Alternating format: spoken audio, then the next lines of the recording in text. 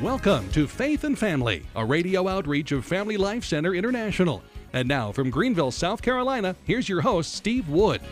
Hello, this is Steve Wood, and welcome to Faith and Family. Thank you for joining us today, and we are concluding our mini-series on homeschooling today. And again, this series will benefit any family, whether or not you're actively homeschooling. You might be forced to homeschool during some type of lockdown, or you may just find yourself wanting to investigate more of what homeschooling entails. We've done 7 episodes in this series, but there's 3 episodes I just like to draw your attention to by way of conclusion in this series. The first was episode 304. It wasn't the first in the series, but it was the episode, The Value of Fathers in Homeschooling. It's a little bit of perspective that I think I brought to you, and it's worth paying attention to, because very often when you begin homeschooling, the mother, sharing a huge part of this responsibility, just dives into choosing a curriculum. And there's a bigger picture here of what I was trying to convey in episode 304 about the value of fathers in homeschooling. And then right along with that, perhaps even more important, and this is probably somewhat unique, at least in Catholic circles, what I brought to you. It may seem a little theoretical, but episode 306, which we talked about homeschooling's ability to refunctionalize the family. And I realize that might not sound like much without a whole lot of explanation, but that's episode 306. If you have any trust in what I'm trying to convey to you in this series, that episode might be something to pay particular attention to. And then third, it's the episode today, which I'm entitling The Need for a Personal Attachment to Christ, and along with that, a transformation by grace into the image of Christ, a real deep change. And I think so highly of this topic and its relation to homeschooling and Catholic family life in general that I've been spending the last few years working on a book on this very topic, and today's going to be a real mini introduction to it.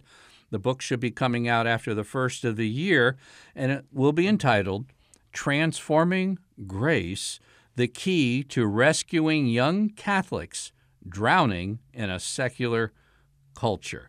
And we've got a secular culture. Our country, our culture, and even mixed signals coming from our church or from within our church have led to a really serious situation for families trying to raise faithful children.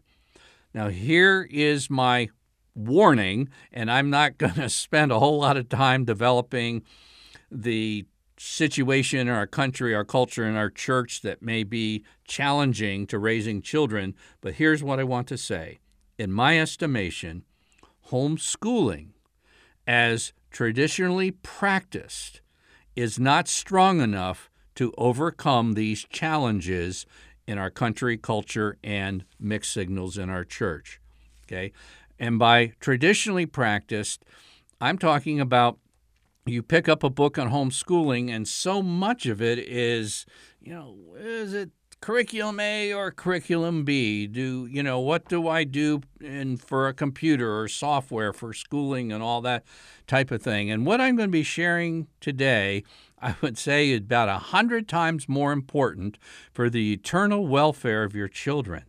And this is what I want to drive across, is that what children need, and adults, and clergy, and laity, everyone needs, but particularly as you're raising children, they need a life-changing knowledge that is so central to a personal attachment to Christ. And very often, we approach the spiritual formation of people as something that takes place in a classroom. Why? Because if we convey religious information to their minds, they become faithful Catholics. There's more to it. Please hear this. And you might say, well, I'm going to move from a traditional classroom to homeschooling. There's more to it than simply filling the mind with information, even good religious information. And if you know me at all, I love religious information. Try to give it to you week after week, month after month, year after year. But there is actually something more of it. It should be the prime goal of your homeschooling. If you're not homeschooling, it still should be the prime goal of the spiritual formation of your children. And it's this. In the Catechism of the Catholic Church, there's a whole lot to read. In fact, there's 2,865 paragraphs. It's easy to kind of get lost in the forest. There's so many trees. But if you really want one paragraph worth paying attention to for your homeschool, for your Catholic family, for the eternal welfare of your family and your children, it's this. It's in the prologue of the Catechism of the Catholic Church, begins with these words. These words are so critical to the spiritual formation of your children, and here they are. Father, this is eternal life, that they may know you, the only true God, and Jesus Christ, whom you have sent. John chapter 17, verses 1 through 3. In my estimation, these are some of the most important words in the entire catechism. These are the first words in the entire catechism. And notice something. This is Jesus' high priestly prayer. This is his prayer he prays for his church shortly before going to the cross. But notice that Jesus equates a particular type of knowledge with eternal life. Jesus prays, Father, this is eternal life, that they may know you. Have we often thought of this? Now, what type of knowledge are we talking about? In the Scriptures, these are not coming from a Greek setting where, if you imagine a human being from a Greek worldview point of view, just kind of like a little 1-inch stick figure and a 5-inch head. And that the head is targeted with information, and that's the critical thing. In the Hebrew worldview, everything's proportionate, and knowledge, where there's obviously facts and religious facts and everything, and historical facts and grammatical facts, but what the Bible, when it's speaking about knowing God, the type of knowledge that Jesus was praying for that leads to eternal life, is a deeply interpersonal knowledge. The first time the verb to know is used in the Bible is way back in Genesis, where it says that Adam knew his wife Eve. It was talking about the intimacy, the interpersonal union, sexual union between the first husband and the first wife. Now, there is a weak substitute for genuine knowledge. And this is what I'm saying, in that so often this weak type of knowledge is regarded as the essential knowledge that will lead one's children to eternal life. And the weak substitute, I just would term, and others use this term, notional knowledge. And notional knowledge is too weak for our culture, and it's too weak for many people to reach eternal life. Listen to the prophet Isaiah. This is from Isaiah 29:13, and Jesus basically used these words in a slightly different format in quoting in the New Testament. But here it goes. And the Lord said, because this people draw near with their mouth and honor me with their lips, while their hearts are far from me, and their fear of me is a commandment of men learned by rote. Isaiah 29:13. Now, I'm a big believer in rote learning. I'm a big believer in memorization, both of religious topics, scripture topics, historical topics, you name it. But ultimately, this is the heart here. This is the key, is that it's not just repeating something with the mouth while their heart is far from me. And I've said this before, and I'm going to probably say it. My goal would be at least 5,000 more times before I retire from Catholic radio. The heart in Scripture does not refer to the emotions. If you want a part of the body's anatomy that refers to the emotion, it would be the bowels, or what we would say, my gut. That's the seat of the emotions. You obviously have the mind. We're supposed to love God with all our strength, our body, our mind, but also our heart. And the heart is the deepest part of the person, the profoundest part of the person. It's the place that has to be engaged for the true knowledge of God. Now, how does this get activated? In the New Testament, there are terms that go by the spirit of sonship or the spirit of adoption. Both mean the exact same things. The spirit of sonship or the spirit of adoption. And these scriptural terms describe how the Holy Spirit brings a deep personal awareness that one is loved by God the Father in heaven. This is something the Holy Spirit brings. Just as a child grows up and says daddy and mommy and knows his or her place in the world, and basically your whole outlook of life begins with mommy and daddy, well, there's something that's brought, and this is a warm-up. God gives the family as a warm-up, so to speak, or a springboard to lead to this ultimate knowledge that human beings should have. This is the goal, and that you know deep within that you are loved by God, and God loves you as a father loves a child, because not kinda, you are his child. You want to fly me half across the United States to speak to your Catholic school, or do you want to invite me across town? I'll tell you what verse I will be using. It's Romans 5:5. I've yet to go into a Catholic classroom where students could even find Romans 5:5. And yet Romans 5:5 should be the heart and the goal of conveying that type of knowledge that the Catechism opens with from John 17 that leads to eternal life. Romans 5:5. God's love has been poured into our hearts through the Holy Spirit, which has been given to us. The early church, the church at Rome, the Roman Catholic Church. Now, there were problems in the early church, and certainly their cultural situation, their country situation, was a pagan empire. There's all kinds of bad things going on around them, and yet they had this. They had the experiential knowledge that God loved them.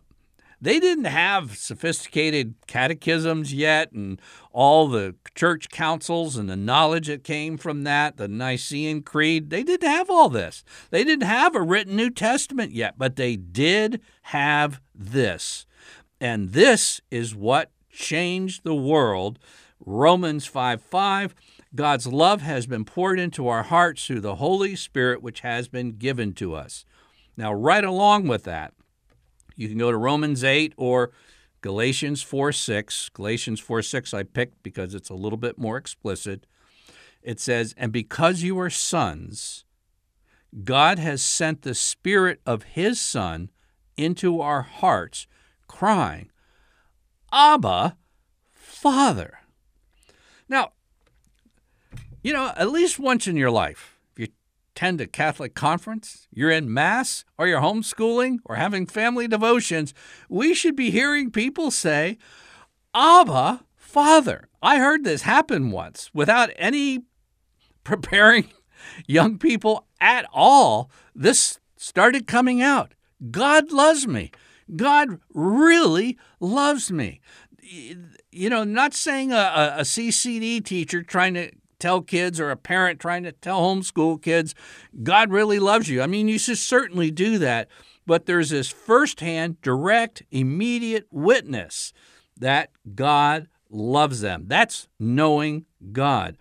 And homeschooling or parochial schooling or CCD will not be up to the task in the 21st century without forming the heart to know God. This is the essence of what we want to go to.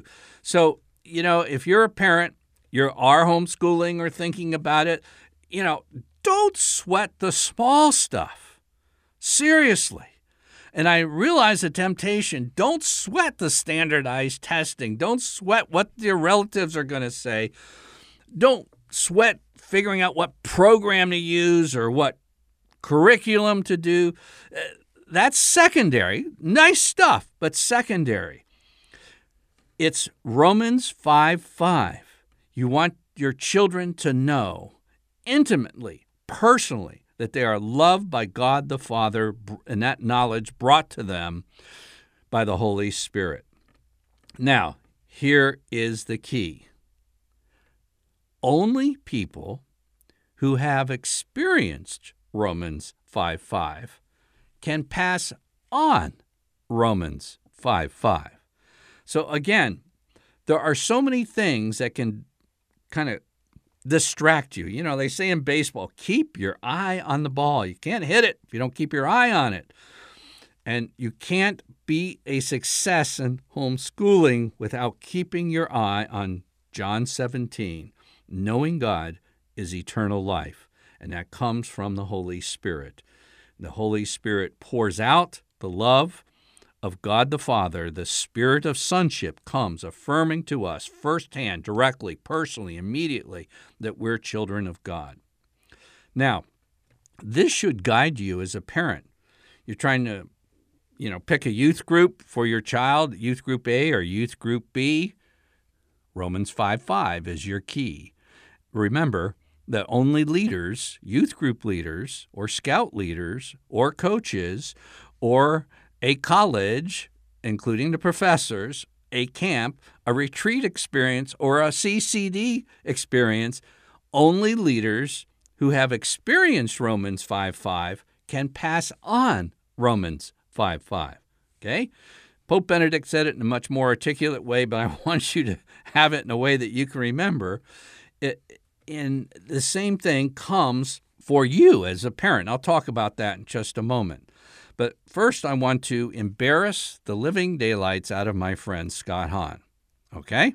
I'm going to give you 2 facts about Scott Hahn. Number 1, there are many theologians and scripture scholars just as smart as Scott. I don't know if you're aware how many really smart people have gone on and studied theology, multiple PhD degrees, studying scripture, church history. There's a lot of smart people. And there's theologians just as smart as Scott. Okay, that's fact number 1. Fact number 2, young people who hear Scott speak at a conference all of a sudden seem to get energized in their faith and rush to fill out an application for the University of Steubenville. Or an adult. You've already been through college or not going to college. You buy a ton of his books and start pouring through his books because whatever he had that he conveyed to you, you want to get. Well, you'd say, I've never heard anyone speak like that about the faith before. I'm going to tell you why. This is fact number 3. Fact 1, there's a lot of smart people out there who are theologians, just as smart as Scott. But fact 2, Scott seems to have an oversized impact on people. Fact 3, why? And if I put it in a nutshell, I would say Scott lives and breathes Romans 5:5. God's love has been poured into our hearts through the Holy Spirit, which has been given to us. I'm holding in my hand right now. I'm not even going to tell you the title because you're going to go out and try to find it. Oh, I'll tell you it. It's entitled Children of God. It's out of print. You can probably get it for a couple bucks on Amazon. It's one of the most precious books in my library. This book was given to me from Scott and Kimberly Hahn in 1994. And when Scott gave me the book, he found it. We're at a conference together, and he was at a nearby used bookstore, and this is about a second or third copy of the book. And he said, this book best summarizes where I've come to in understanding Catholicism. Understanding Catholicism. Now, if you were going to write 2,600 paragraphs describing the Catholic faith in a catechism, if you're a good author, you don't try to hide what the main point is. And in the preamble, they didn't. Eternal life is knowing God as Father and His Son, Jesus Christ. Title of this book is Children of God. That's what Scott was saying, that the whole identity of truly, really being the children of God is the essence of what Jesus came to do, the whole plan of redemption, the heart of the Catholic faith. So that's Scott has it, okay? And remember, you got to have it to pass it on. So he is a kind of a living and breathing preamble to the Catechism of the Catholic Church. Now, what happens when you know God deeply in your heart? Remember, the heart is the very center of the person, and the Holy Spirit has to touch the heart with that knowledge. Well, if you know anything about Scott, I mean, he has a library that's just beyond comprehension. When he moved to Steubenville years ago, the moving van had to take back roads. It was too heavy for the interstates. So what happens to the mind once the heart is touched? Hear this.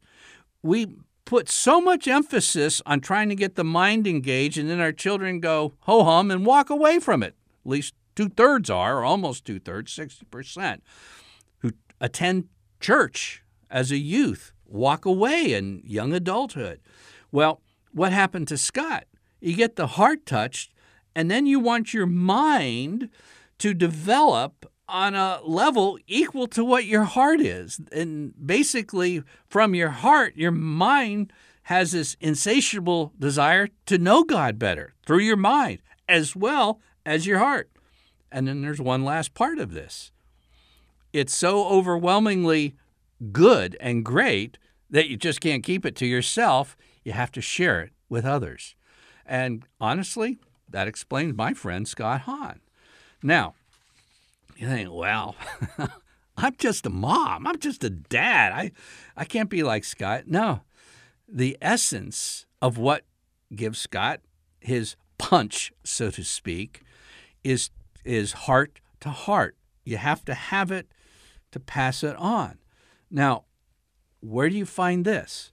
Now, this isn't for just the few. This isn't for just the hyper-intelligent.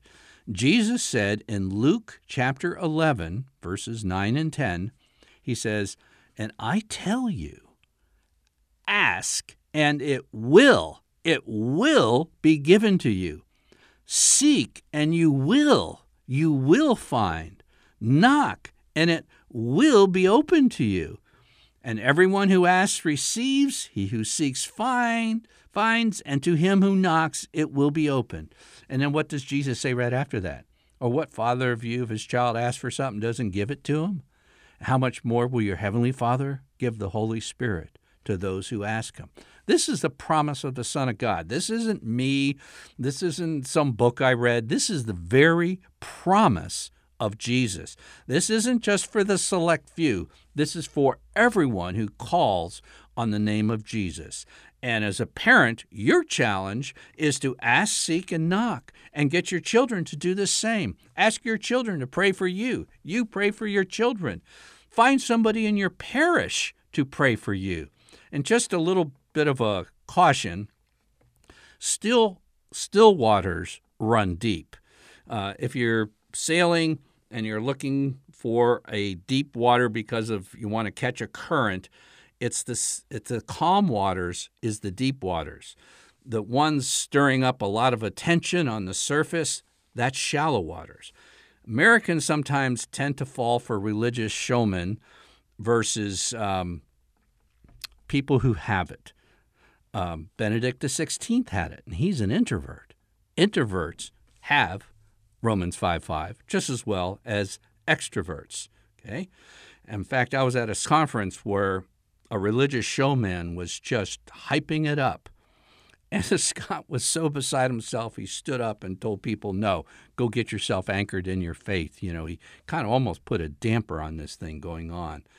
Okay, so just ask someone who you have a hunch that they've experienced Romans 5:5, have them pray for you. You pray for your children. And listen to Pope Benedict XVI at the 26th World Youth Day in Madrid. He said this: the Christian faith is not only a matter of believing that certain things are true, but above all, a personal relationship with Jesus Christ. It is an encounter with the Son of God that gives new energy to our whole existence. When we enter into a personal relation with Him, Christ reveals our true identity, and in friendship with Him, our life grows towards complete fulfillment. Faith is, first of all, a personal adherence to God.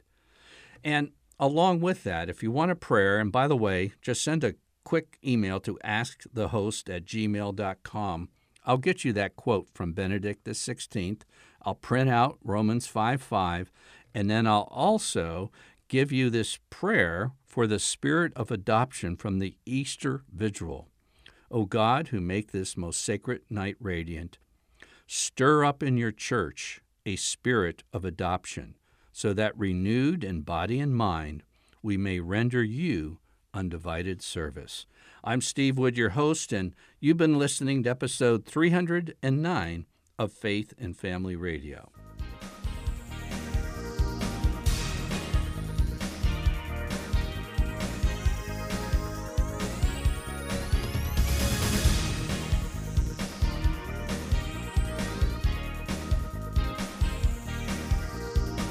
Faith and Family is a radio outreach of Family Life Center International.